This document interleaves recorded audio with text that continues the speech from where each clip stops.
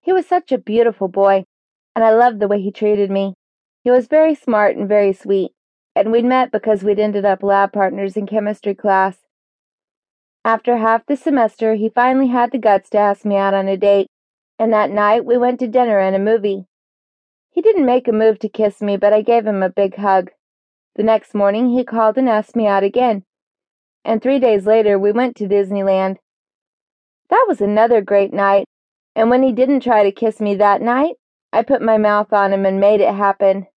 Our third date was a trip to the zoo, of all places, and it made me feel young and giggly like a schoolgirl. That night, he kissed me.